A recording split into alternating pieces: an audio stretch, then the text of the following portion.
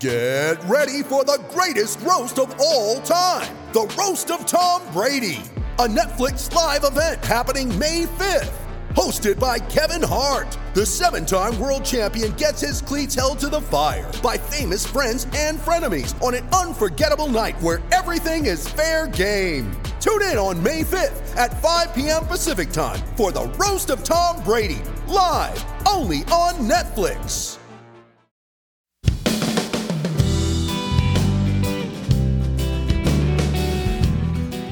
Listening to the Companion Gun Dog Podcast. I'm your host, Grayson Geyer, and today I'm going to do an episode on the dogs that left their mark on me, and I'm going to kind of address the concept of the once-in-a-lifetime dog. So before we get into that, I just want to do a few updates. The St. Hubert trial registration is live through the Three Rivers Land Trust podcast. So if you haven't found that on my social or anywhere else to this point, and you're interested in signing up for the St. Hubert's trial, which will be February 3rd and 4th in between Salisbury and Mocksville, North Carolina, then go to Three Rivers Land Trust, their website, which I believe is just www.threeriverslandtrust.org. I believe. Either way, a quick Google search will get you there. Go to upcoming events, and down at the bottom of the list of upcoming events will be the St. Hubert's Gun Dog Trial. And register there. They are making a few changes to the registration web page, I guess, if you will. So the form on the web page, it needs to have a couple of things added. One will be the classification. So if you're going to plan to register a flushing dog, then make sure you leave that in the comments. Also, let them know if you're going to be in the hunter's class or the trialer's class. The trialer's class is going to be for a broke dog stake. All of these are retrieving. But if you've got a dog that's maybe at the master hunter level in the AKC field test, running in the open class and UKC field trials, or like a NAVDA utility level, something like that, then you may want to aim for the trialer's class, which will essentially be, again, a broke dog stake. If you're not planning to run in that, then you'll be in the hunter's class, which is a just good, clean hunting dog work. We're not looking for any real steadiness requirements outside of just being able to get around your dog if it's a pointing dog. And if it's a flushing dog, basically no steadiness requirements, but we do want to see a dog that is under control. So hopefully all that made sense. Run over there and get those dogs registered, and we hope to see you guys here. It should be a very good time. Should be a heck of a shindig, if you will. I am back from vacation. Last week we took a family vacation to the beach. That was nice and relaxing. Took Ella and Althea, the house dogs, and they got to play a lot. And we'd go out to the beach every morning and swim, and went with our family friends and their kids, and had a big time watching the kids play. So coming back invigorated, ready to get back to work. Wayne, who will be traveling with me next month to Ohio to test in the NAVDA Invitational. He went home for the week last week, and it was fun. Got a lot of pictures of him just laying around on the couch and on the floor. He's such a cool dog in that way. He's more than probably any other big pointing dog I know. Got just a killer off switch, just a pleasure to be around. So I'm glad he got that opportunity to go home and be with his family. We did have a litter of lab pups that are all accounted for now. And at some point I want to talk about my breeding of labs. But it's just a lot of fun. So we've had pups around. We've got a few we're developing for detection prospects or hunting homes. So if you're in the market for a started dog in the, within the next year, give me a shout if you're looking for a started companion gun dog retriever. So I'm going to be building a few of those moving forward. Also for detection dogs for police, military applications. So if you're out there and you're looking for those type of pups, let me know as well. And we'll see if we can't line you up with something.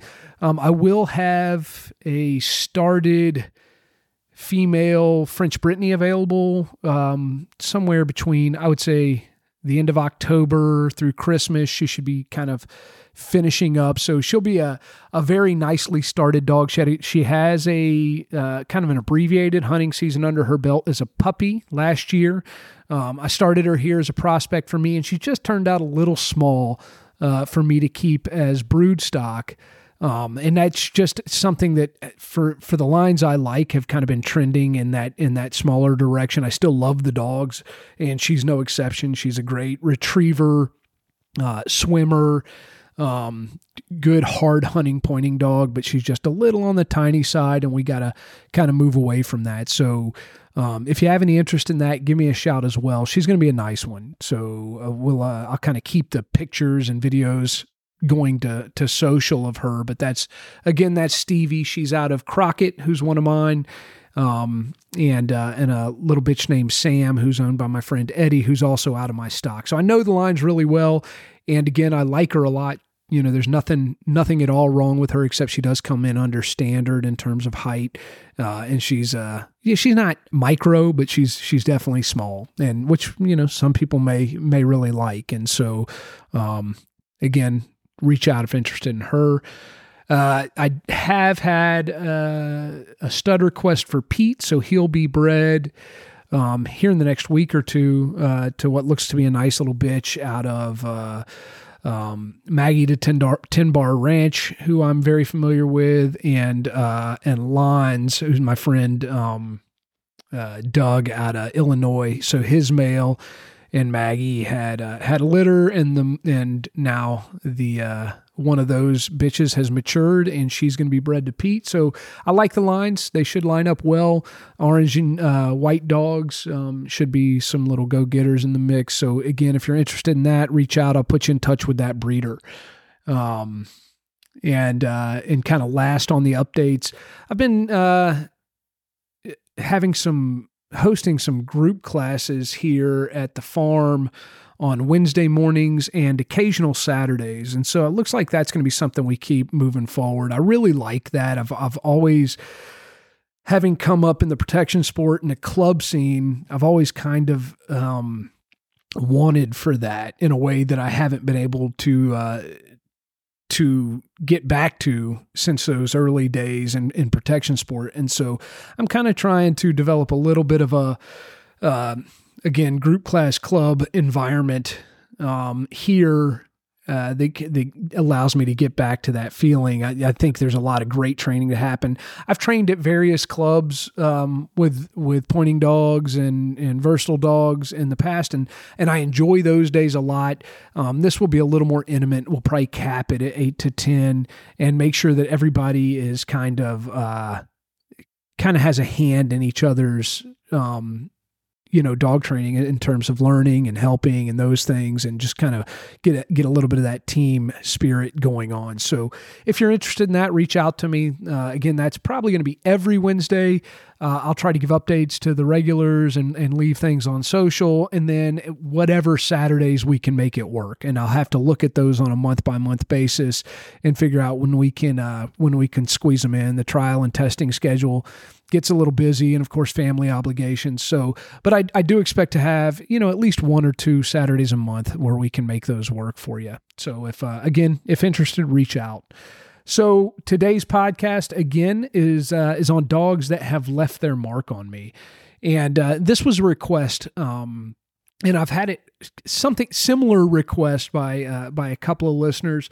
But I guess this will essentially kind of be an autobiography as told through the dogs in my life, essentially. And I'm just going to run down the list chronologically, and I've got the notes out here, but I'm sure the stories will just pop in my head as I go. But dogs are something that have been a lifelong interest for me, but I did not necessarily have the access to them I wanted as a child. But I kind of some of my earliest memories do revolve around dogs. And the first one I had personally was a black lab named Gerda.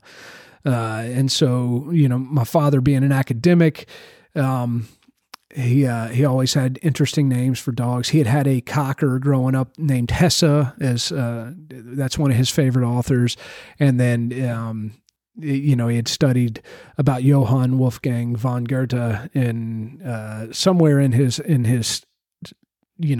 academic life, and decided he liked that as a dog name. So that was my first. And I remember I was 4 years old. I think I got him for my 4th birthday, which is kind of cool because my little boy is coming up on his 4th birthday here this coming Wednesday. And of course, he's got all the access in the world to puppies and dogs, and he seems to enjoy them. We'll kind of let whatever love for dogs develop and just stay out of the way. And, I don't know how I feel about him, pursuing a life with dogs the way I have, but if it's something that's, that he's deeply passionate about, I won't get in his way, but I certainly won't force it on him either, other than maybe a little bit of, manual labor here and there, which I think is the right of all parents, as their children mature.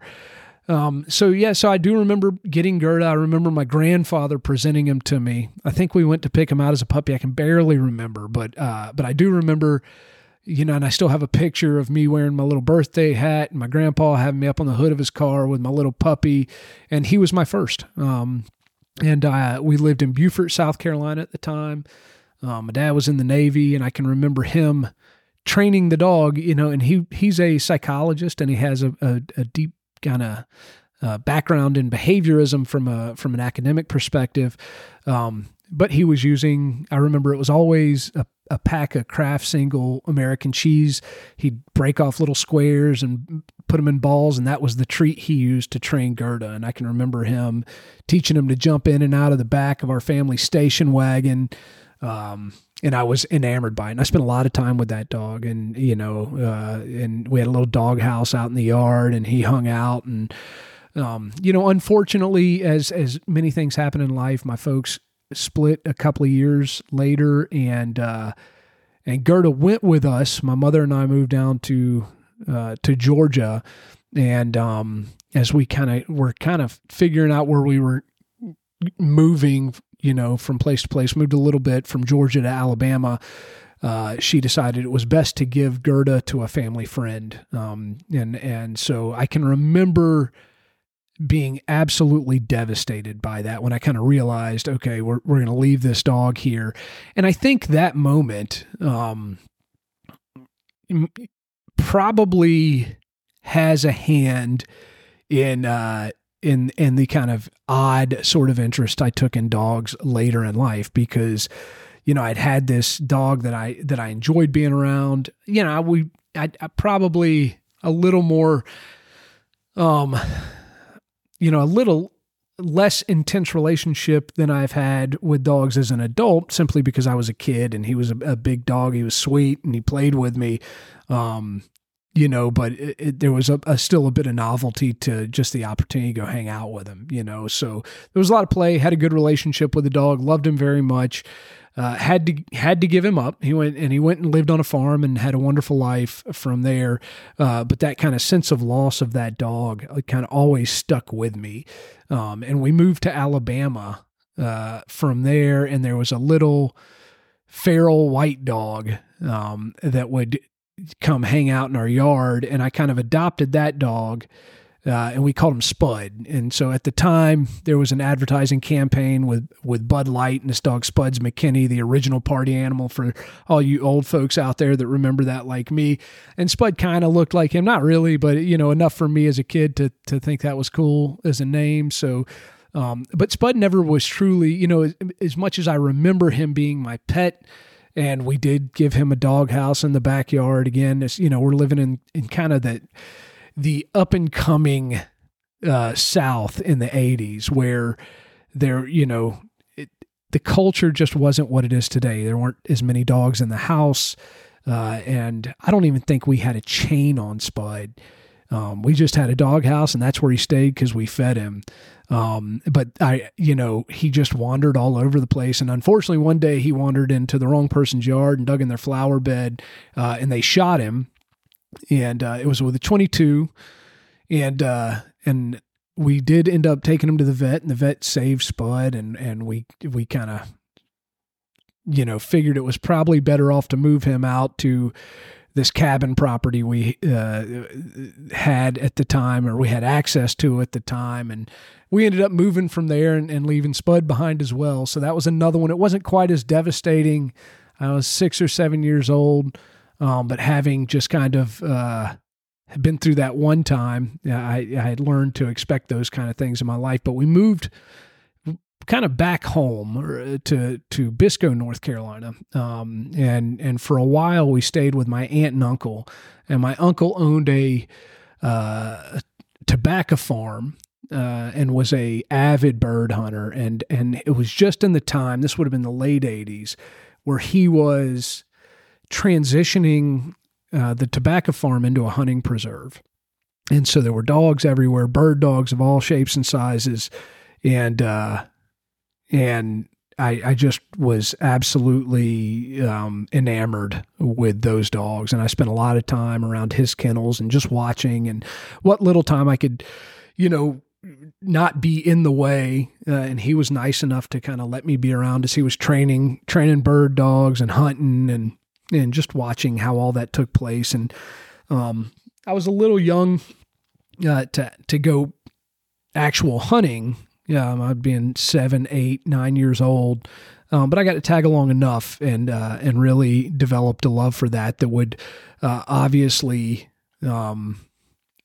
continue for the rest of my life. And so about the time I was 10 years old, I moved to Greensboro, North Carolina, and moved with my father, and he and my stepmother are both professionals, and decided, as much as I asked and begged for a dog, that it was not a good idea. So from the age of 10 until I was 19, till after I graduated high school and moved out, I didn't have any dogs. And I think that period of time as well, kind of led to me being a little deeper obsession with them, because I would always take an interest if I saw one. I never stopped wanting one. And I was still visiting my uncle on occasion. And as I matured into my teenage years, I'd get to go down there and hunt a little bit. And then my grandfather would always have, in his later years, whatever feral dog had kind of shacked up around his place. So there were a couple of those through that time period as well, that I had access to dogs. And so, but at the end of the day, I didn't have my own. And I had always wanted one. But at the age of 18, I joined the military, and dogs weren't really on my radar at that point in time. I just expected I wasn't going to have one. And I wasn't thinking about it, but I was very busy with my military career. There were things I wanted to accomplish, and I was very focused on that. And I happened to be working at the 2nd Marine Division Scout Sniper School as a medic. So I was a Navy corpsman, and my job at the sniper school it was just simply to be there in case somebody got hurt, and to kind of be that first, first responder on scene if anything bad happened.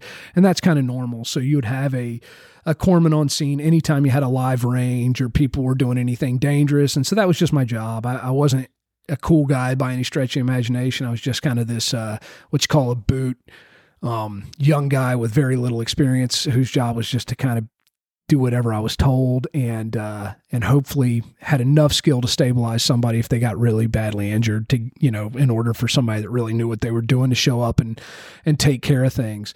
While I was there, and I had been there for a few class cycles, and everybody was comfortable with me, the school was given an extra week of instruction. So I think, and I could be wrong about this, but I think it had been a 9-week course, and they were granted a 10th week to extend that course, so the students and instructors had more time to get whatever information that needed passed. But what ended up happening is that week was granted in the middle of a course cycle, and they didn't have any instruction for that final week. So these kids, they're kids, these young men that were going through sniper school, we're all set to graduate in a couple of weeks. And then all of a sudden they're like, well, you got another week to add it onto the course, but they hadn't really put the doctrine together in such a way that they could extend it through that period of time. And the staff in COIC, which is non-commissioned officer in charge, kind of looked at me and was like, "Hey, Doc, why don't you do some calling around and just see if we can get some subject matter experts in whatever fields to kind of come talk, address the class for this last week. And we'll just take a few days and, see if there's anybody that can come talk on any specific subject to fill time." And one of the folks I called happened to be the MPs in the canine unit. So this was in the days before the multi-purpose canine program, and where you see a lot of dogs with the special operators, especially these days. And pretty much the only guys that had dogs in the military at that time were the military police. And so I called them, and they were going to come out and give a talk, bring their dogs and do a demonstration. And they did. And they asked for a volunteer to put on a sleeve and be bitten by one of the patrol dogs. And I thought that sounded cool. So I did that, and it was one of the most exhilarating things I had ever done in my life. It was, it was a very pivotal moment in my life. And about a week later, I went out and I found a Malinois breeder in Sanford, North Carolina, and I purchased a Belgian Malinois puppy. And it was the first time I had ever even heard the term Belgian Malinois was on that day those MPs came out. I just assumed every police dog ever was a German Shepherd. And these guys had these dogs that I assumed were German Shepherds, just different colors. There was one that was actually black, the one that I took the bite from. And I asked the guy what kind of dog he was, and he said he's a Malinois. But in Holland, they just kind of mix them all together, call them a Malinois. And I guess, you could consider, even today, probably consider that a Malinois X. But it was a black dog. They called him Mal, and so I knew that's what I wanted. Found the breeder, a guy named Jerry Bradshaw, who you probably have heard me reference several times on this podcast, had a litter on the ground, and I went and picked out my little 8-week-old Mal puppy and named her Lacey. And Lacey ended up being kind of that dog. I was 19 years old at the time. And through my military career, when I would travel, she would go live with my parents with their lab and his kennel. And then I would come home, and then we'd go to Schutzhund Club. That was the Jacksonville Schutzhund Club, and learn a lot there. And so I got the opportunity to start doing helper work while I was at the club and learning how to train Lacey and just advancing my skills as a very novice dog trainer. But I was luckily surrounded by some pretty high-level trainers there. Walt and Patty Baisden of Baisden House Kennels, who bred and raised very nice German Shepherds for a long time. They were at that club. A lady named Tanya Purcell with a dog named Bridger. I remember that was a pretty important dog to me, especially from a helper perspective. Very beautiful expression of aggression in this dog. He was a little bit sharp, but he gave a beautiful defensive picture, which people tend to like in that sport. It's something that is kind of nuanced to discuss, and maybe a little more than is necessary for this particular podcast.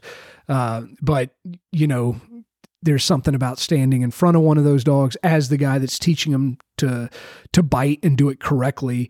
And while I'm learning that, that left a big impression on me. So that was a good one. A gentleman named Martin Gnip, who's been a long time player in the Schutzhund scene and was a very talented helper at the club level and as a trial helper at the time. He taught me a lot about how to train dogs from that end of the dog.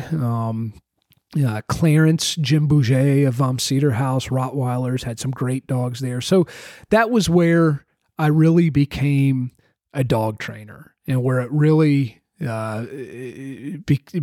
just developed a deep passion for dogs. I had this little Malinois, and she matured and she stayed relatively small. She was about a 45, 50 pound dog.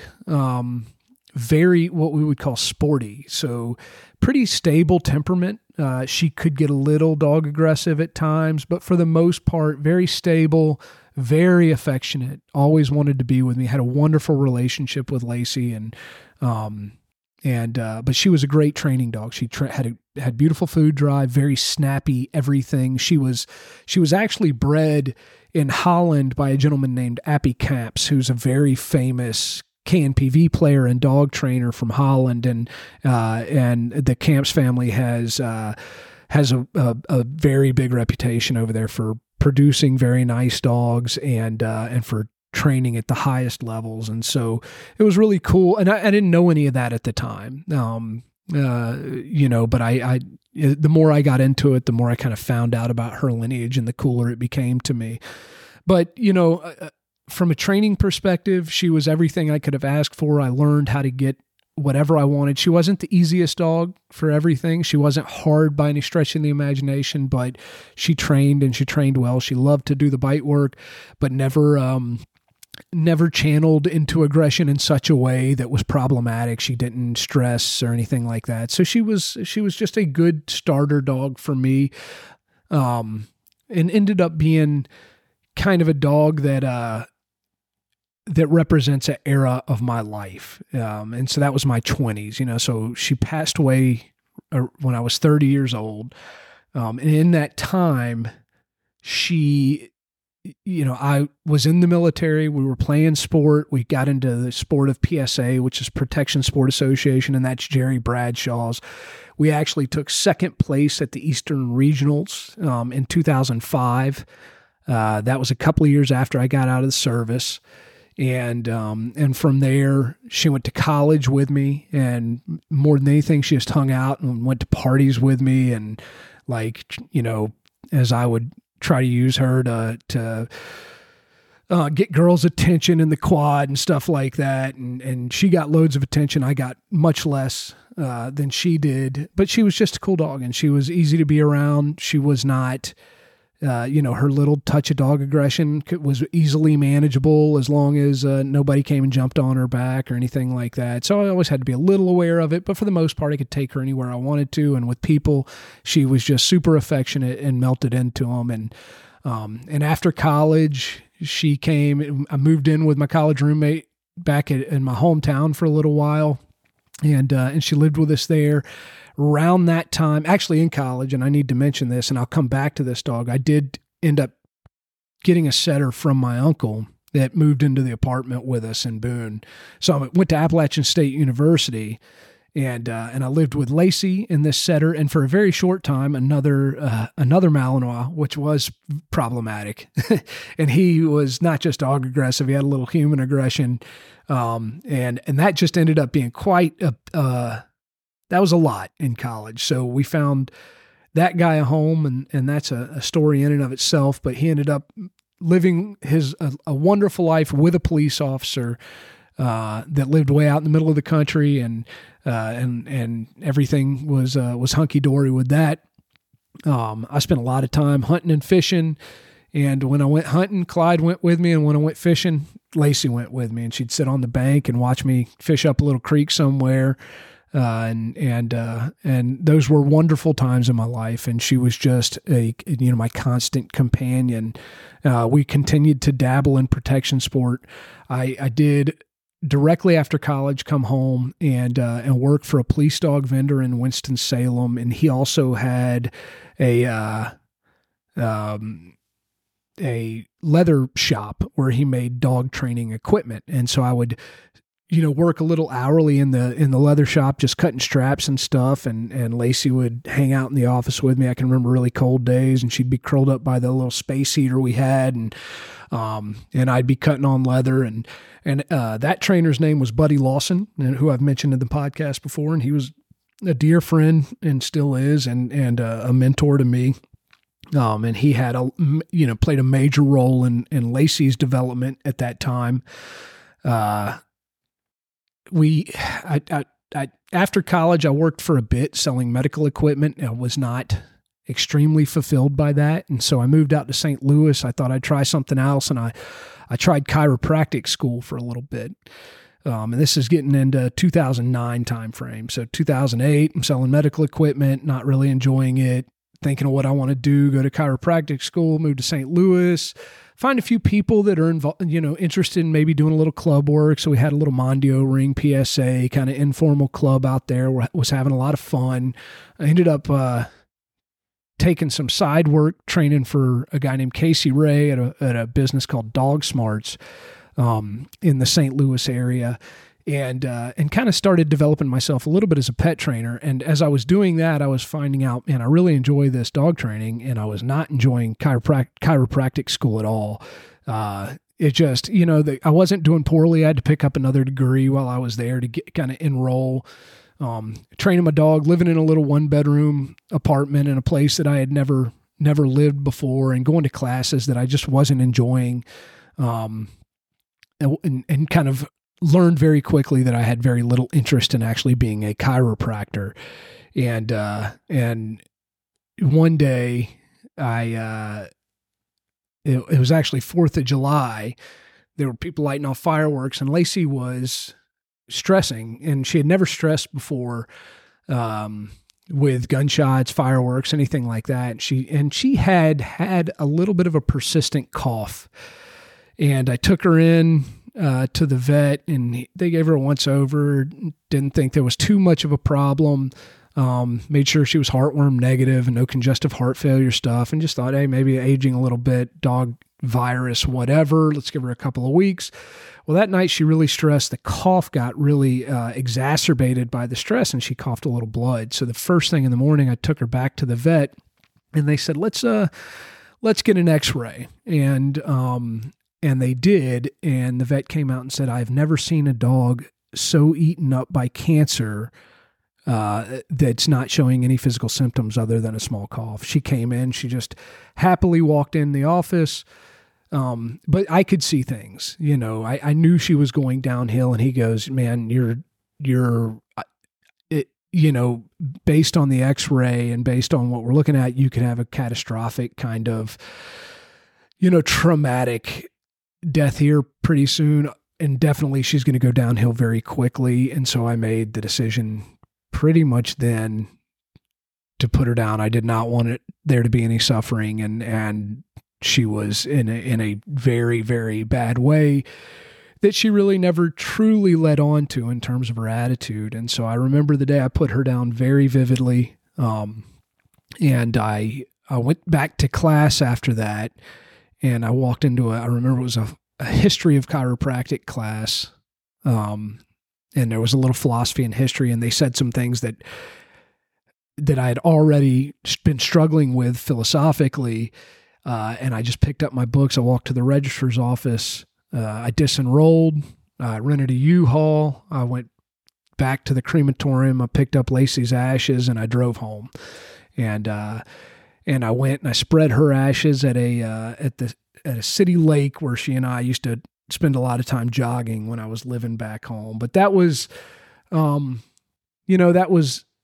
she was such an important dog to me. And this story is probably boring as hell, because we've all had those dogs that we love very much. But there's no doubt in my mind that without Lacey, there would have been no dog training career for me. And so I'm grateful to Jerry Bradshaw. I'm grateful to all the people that played a role in her life. And most of all, I'm grateful to that dog. And I think you always hear that dog of a lifetime phrase from people. And I guess if I had to say I had one dog of a lifetime, then I guess it would have been Lacey. But there was nothing extremely special about her in terms of her ability to train. She was, with a better trainer, she probably could have accomplished a lot more in a sport career. But she was my buddy. We traipsed around the world as a single guy for the most part, living off, pizza and hot dogs, and she pretty much ate what I ate, and and lived where I lived, and went where I went, and she was a wonderful companion, and I have many, many great memories. So I did pretty much directly after her passing decide to buy another Malinois, and it just didn't quite fill her role as well. It was a well-bred little bitch by the name, I named her Jolene, she didn't have temperament issues, but she was certainly wild. She was on the very high end of the drive spectrum, did not have any off switch, was not an easy dog to live with. So after a year, I decided I would sell her to a police dog vendor. I sold her to a group out of DC, and she went back, and the last word I got on her was that she ended up dying of a heat stroke on a 75-degree day in her kennel, just going crazy in her kennel. And I think that speaks in a little broader sense about maybe what in that time between the late 90s and the 2010s, what began to happen with the Malinois in terms of temperament. They just kept breeding up and up. And it's not to say you can't find a good one, but even today, I think that, stability is harder to come by in the Mal than it was in those earlier days. And so I did have one more Mal after that. I named him Bill Brasky, and he didn't fill that hole. One thing I realized when I had Lacey, and I had been into protection sport, I was training police dogs at various places. I was really deeply into protection sport, but I can remember having the realization one day that I would more likely give my life protecting Lacey than I would ever ask her to give her life protecting me, if that makes sense. And the moment I had that thought, the whole protection sport thing kind of began to fizzle for me. And I just did not have the enthusiasm I had before it. Looking back on it, I mean, I think, some of that had to do with my immaturity and bravado and things that I thought protection sports were about. And today I have much more respect for them as kind of a training outlet, I think, than I ever did. But that was something I learned along the way. So I came home, I scattered her ashes. I lived a little while, bounced around trying to figure out what to do with myself. And I ended up taking a job training balm dogs at a place called K2 Solutions out of Southern Pines, North Carolina. And that was the best move I could have ever made. And so, those years, my early 30s, it was 2011 when I went there. And about that same time, I bought my very first French Brittany. I had a couple of those Malinois, and I decided I wanted a hunting dog. And of course, I had Clyde in the interim, and I probably should revisit Clyde. Clyde was a setter that I got from my uncle, and when I was in college, he was really the catalyst for me falling in love with bird hunting. There is a very, very, very, very small population of ruffed grouse in the mountains of North Carolina, and Clyde found a few of them while we were in college. But we spent many, many hours walking many, many logging roads for very few bird contacts. And Clyde actually was a really nice bird dog. His one issue was that he was a runoff dog. He was a very typical field-bred English setter from American Field Lines. He was probably about 45 pounds, not an extremely tall dog by any, very lean, kind of light bone, extremely fast and athletic, and all gas, no brakes. This dog, and he was happy to just run off. And this was I think pre-GPS when I first got him. And while I had him, like the very first version of an Astro came out, and it's a good thing it did because we recovered him a couple of times with that thing where we probably wouldn't have gotten him otherwise. But when I did move off to St. Louis, he went to live with a good friend of mine that was a bird hunting buddy, and unfortunately got into something with heavy metals and passed away. So we lost Clyde there. But by the time he was just really kind of coming into his own as a bird dog at about 5-6 years of age, you could kind of trust him to drop him a little more, and not find him 3 miles down the road chewing on roadkill or something on the side of the road. But he was a good one. I learned a lot. I fell in love with being in the woods and chasing a dog, and he was a sweetheart of a dog too. Just an absolute renegade on the ground. So there's that, that kind of interim. And I would say too, before we get into K2, there were a few dogs kind of through the early 2000s, 2000 to say 2010, that left an impression on me. One in particular was Buddy Lawson's dog Vox. As a decoy, he was a hammer. He was about a 55-pound dog, and I can remember on long sends just almost never being able to keep my feet when I was in a bite suit. And the game was, let's try to esquive Vox, which is a move where you attempt to make the dog miss you at the end of a very long bite. So I'd be in a full body bite suit down at the end of the field. And this is kind of a French ring thing. I had no idea what I was doing in terms of like esquiving. There's certainly method to this when the top level French ring dog guys do it, but I could usually make dogs miss. But with Vox, he was always like a center line dog. He was always kind of focused on your chest and abdomen. And I can just remember trying to get out of his way at the last second. And he'd always find a way to get a couple of teeth on the suit.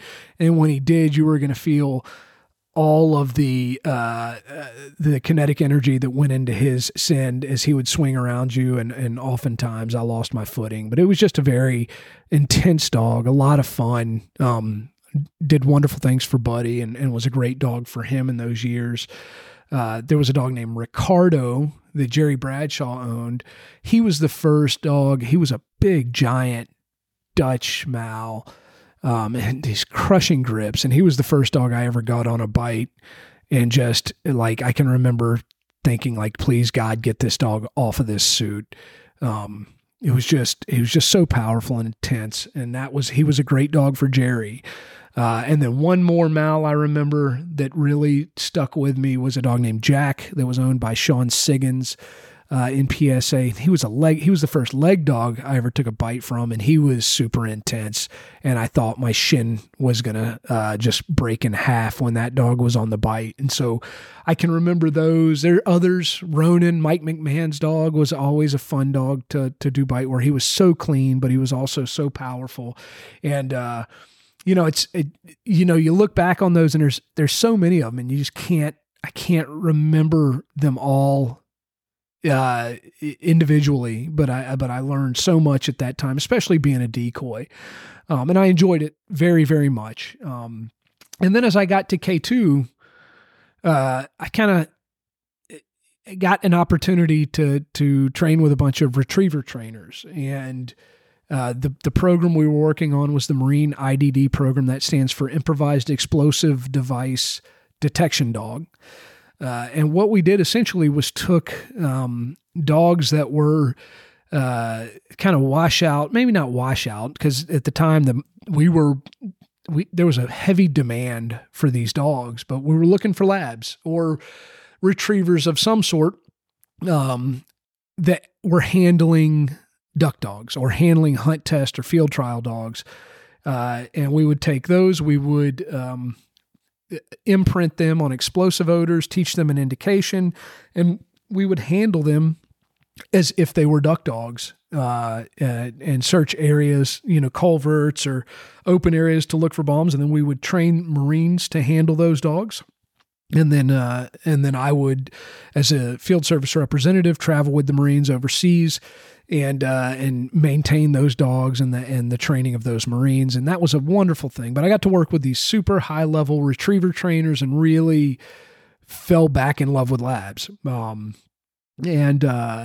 so, one that always sticks out in my memory, it wasn't the first truck of dogs I had, but the second truck of dogs I was on at K2, we had this giant chocolate named Jet, and he had this super undershot jaw, and he was the just goofy looking dog, but he was an absolute fire breather. He loved to run blinds. He loved to find bombs. He was enthusiastic about everything he did, and he was had this goofy, affectionate nature. He loved to be with you.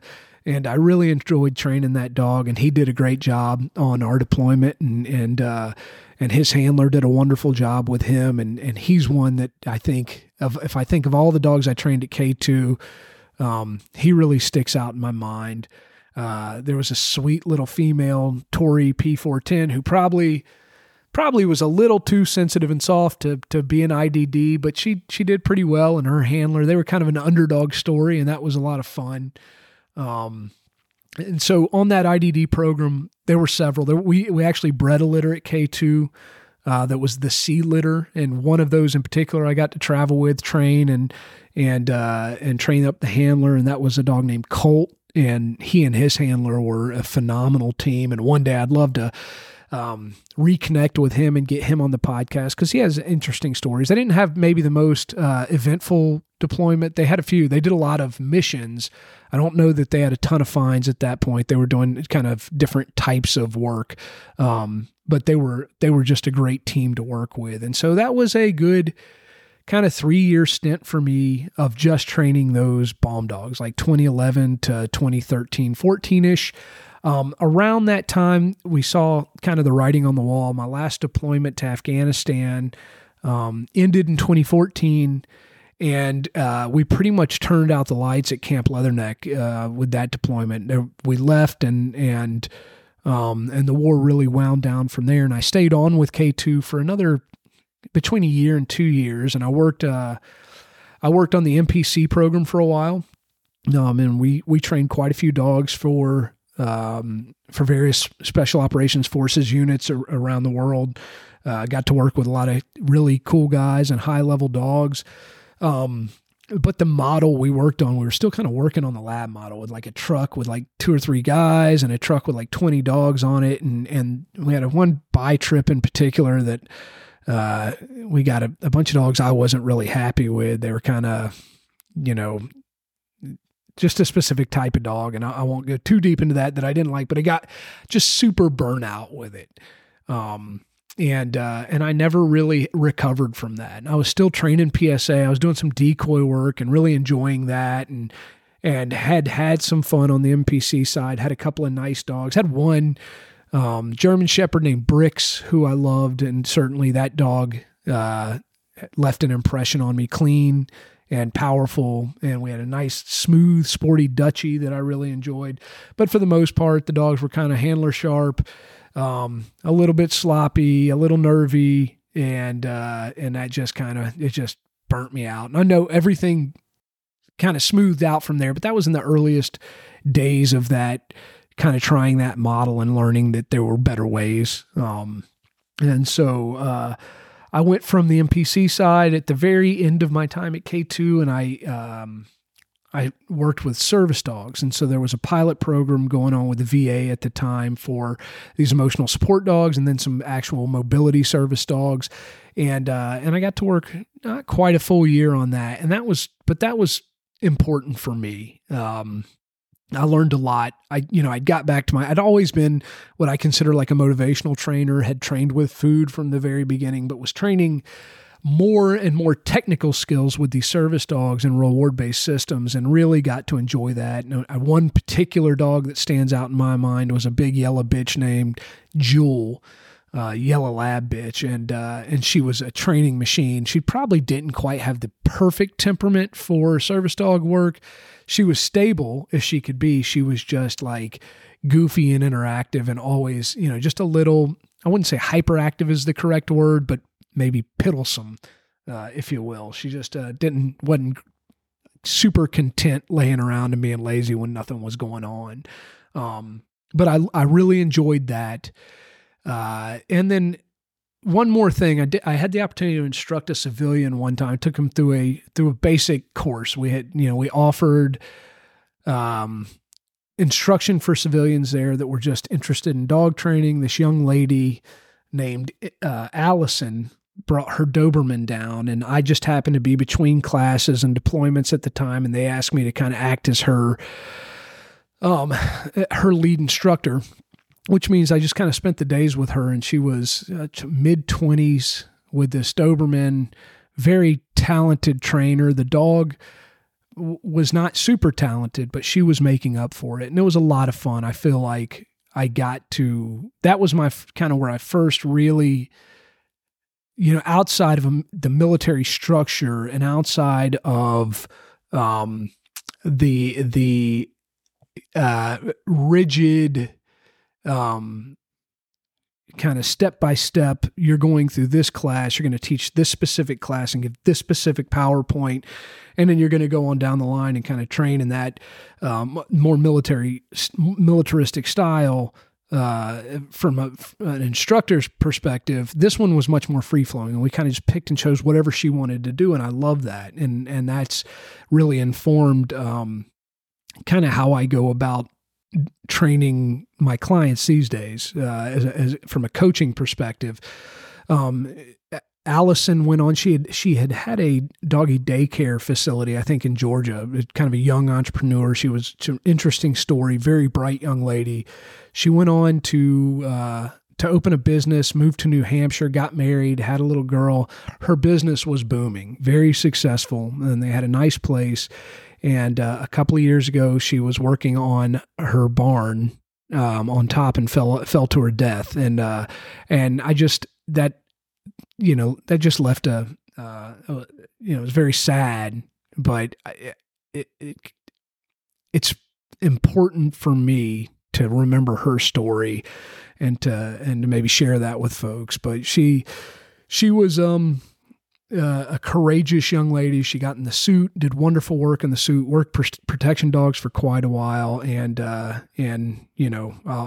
important to remember her, but it played a role in my development as a coach as well.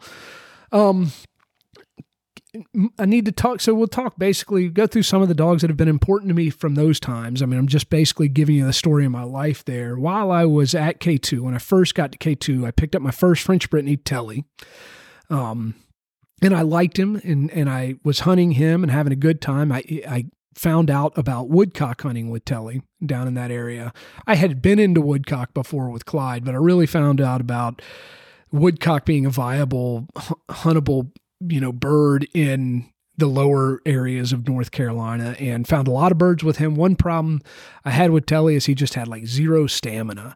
And so I could get like 10 or 15 minutes out of him, and then he'd be kind of like just fall back into heel with me and just sit down wherever I was. So as long as we were going to get into birds really quick and get our limit and get out, like we were good to go. If we had to put in too much time, Telly was just going to kind of fizzle. My buddy who had Clyde, came to visit with his daughter. She fell in love with Telly, and Telly went to live with them and actually got to hunt quite a bit with Matt. And so that was nice. But after Telly, I knew I really liked the French Brittany's. I just needed to find the right one for me. And so when I was in Afghanistan the first time, I did a lot of, in my downtime, which didn't have a ton of access to the internet, but when I did, I was figuring out where I was going to get my next French Brittany from. And I found a breeder in Montana, Topperland Kennel, Linda Kears, who turned into a good friend and a mentor to me as well. And I went, after that deployment, my father and I took a road trip from North Carolina to Montana. It was a wonderful trip. And we went and picked up Ella, and she has definitely been, and she's sitting up here now, on her bed behind me. And gosh, so now that she's 10 or 11 years old. So I think that was September 2012. So coming up on, she'll be 11 in September. And so she's been a fantastic bird dog for me. She tore an ACL a couple of years ago, and that kind of, for all intents and purposes, ended her career as like one of the main dogs on my string. But for many years, she was a super high producer. And in the interim, I've had several good dogs, but she's been the dog of my 30s for sure. So if Lacey was the dog of my 20s, then Ella has been the dog of my 30s, and and now into my 40s. But just everything I could have wanted. Not the most pointy dog, not the most enthusiastic retriever, but very similar to Ella, like just good, solid, all around dog. And I've spent so many years like looking for that perfect dog. And when I realized all my favorite dogs, none of them have been that perfect dog. They've never been the best at everything, but usually they're pretty solid all around. But they end up being the most productive because of the time I put into them. And she's no exception there. We had 3 litters with Ella, and she had a nice trialing career. But most importantly, it was just my good good hunting dog. And right now, as a matter of fact, I believe one of the dogs from her first litter, who's now 7 years old, has earned his Grand Champion of the Field title in the UKC, and I think he ended up actually kind of earning Grand Champion of the Field times 2. So he had all these, you have to put together a combination of wins in various classes in the UKC in order to earn certain titles. And this dog's name was Mud.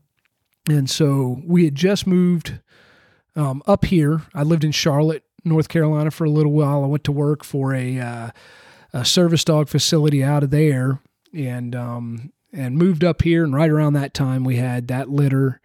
I kept Mud, and I started him on this farm. And my wife and I were just looking at getting married around that time. And we were moving home, and we were thinking of starting a family. And I had a guy call me that wanted a started dog. And I was telling this guy, I got this one dog. He's very special. He's going to be a fantastic dog. But I've left him wild. And as we've talked, I had the same mentality then that I do now, where I'm going to make a monster. And at that point in time, we had this yearling puppy, Lost Highways Mud, who was an absolute monster. He ran super hard, and he bumped his birds with just as much enthusiasm and chased them all over Timbuktu. And I loved every second of it, and I was fine with it. And I told this guy, this is what you got.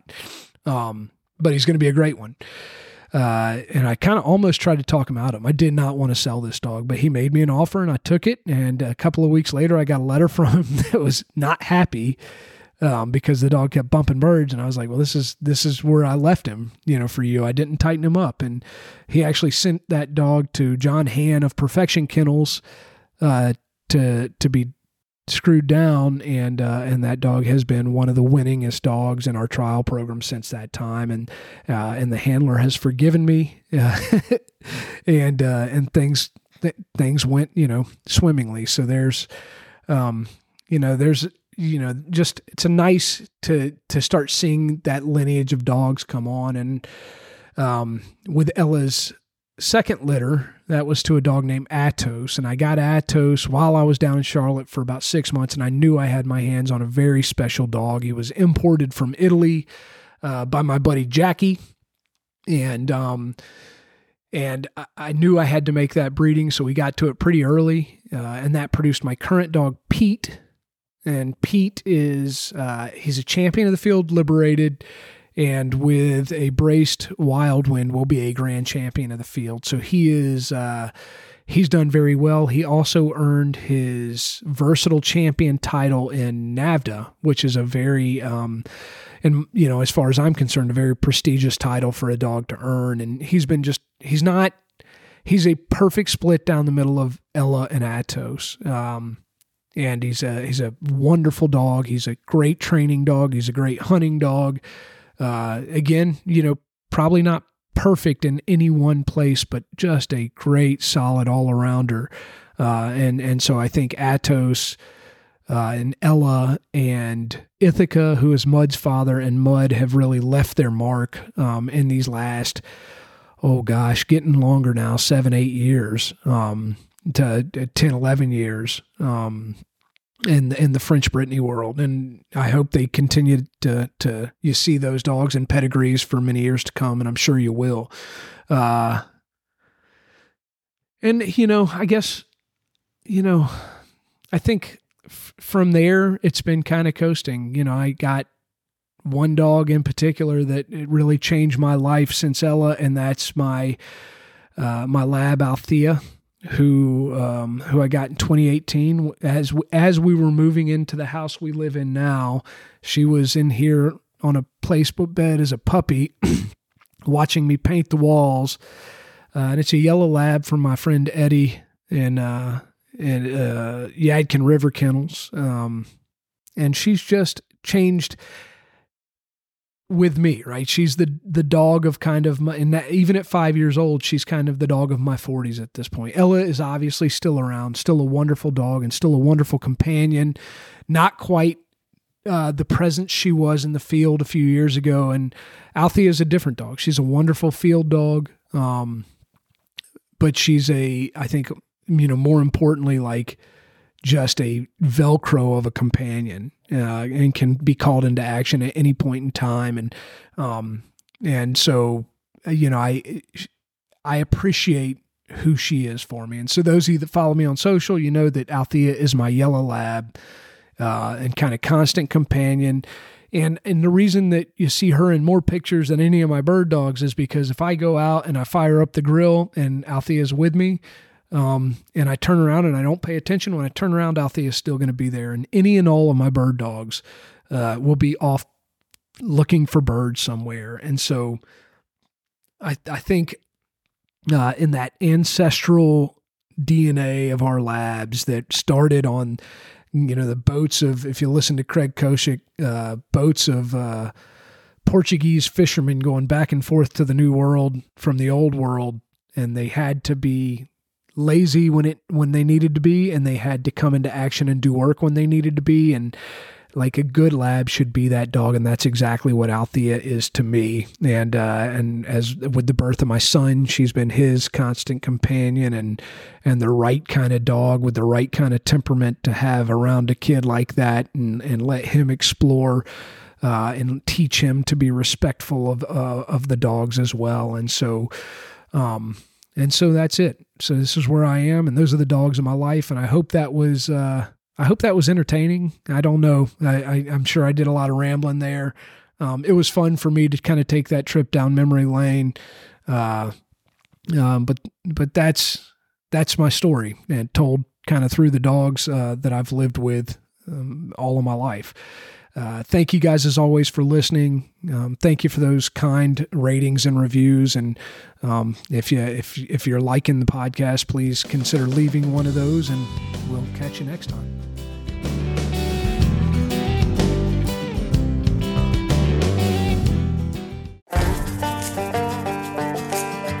Hey listeners, Nick Larson here, host of the Birdshot Podcast. As fans of this show, you may be interested in the conversations on the Birdshot Podcast, where we discuss all things upland hunting, from upland birds and their habitat and conservation, to the shotguns, bird dogs, and gear used to pursue them. Whether you're a seasoned upland hunter or just getting started and wanting to learn more, I interview a wide range of guests, each with their own unique perspective and valuable experience to share. If you're on the hunt for more upland hunting conversation, please consider subscribing to the Birdshot Podcast today.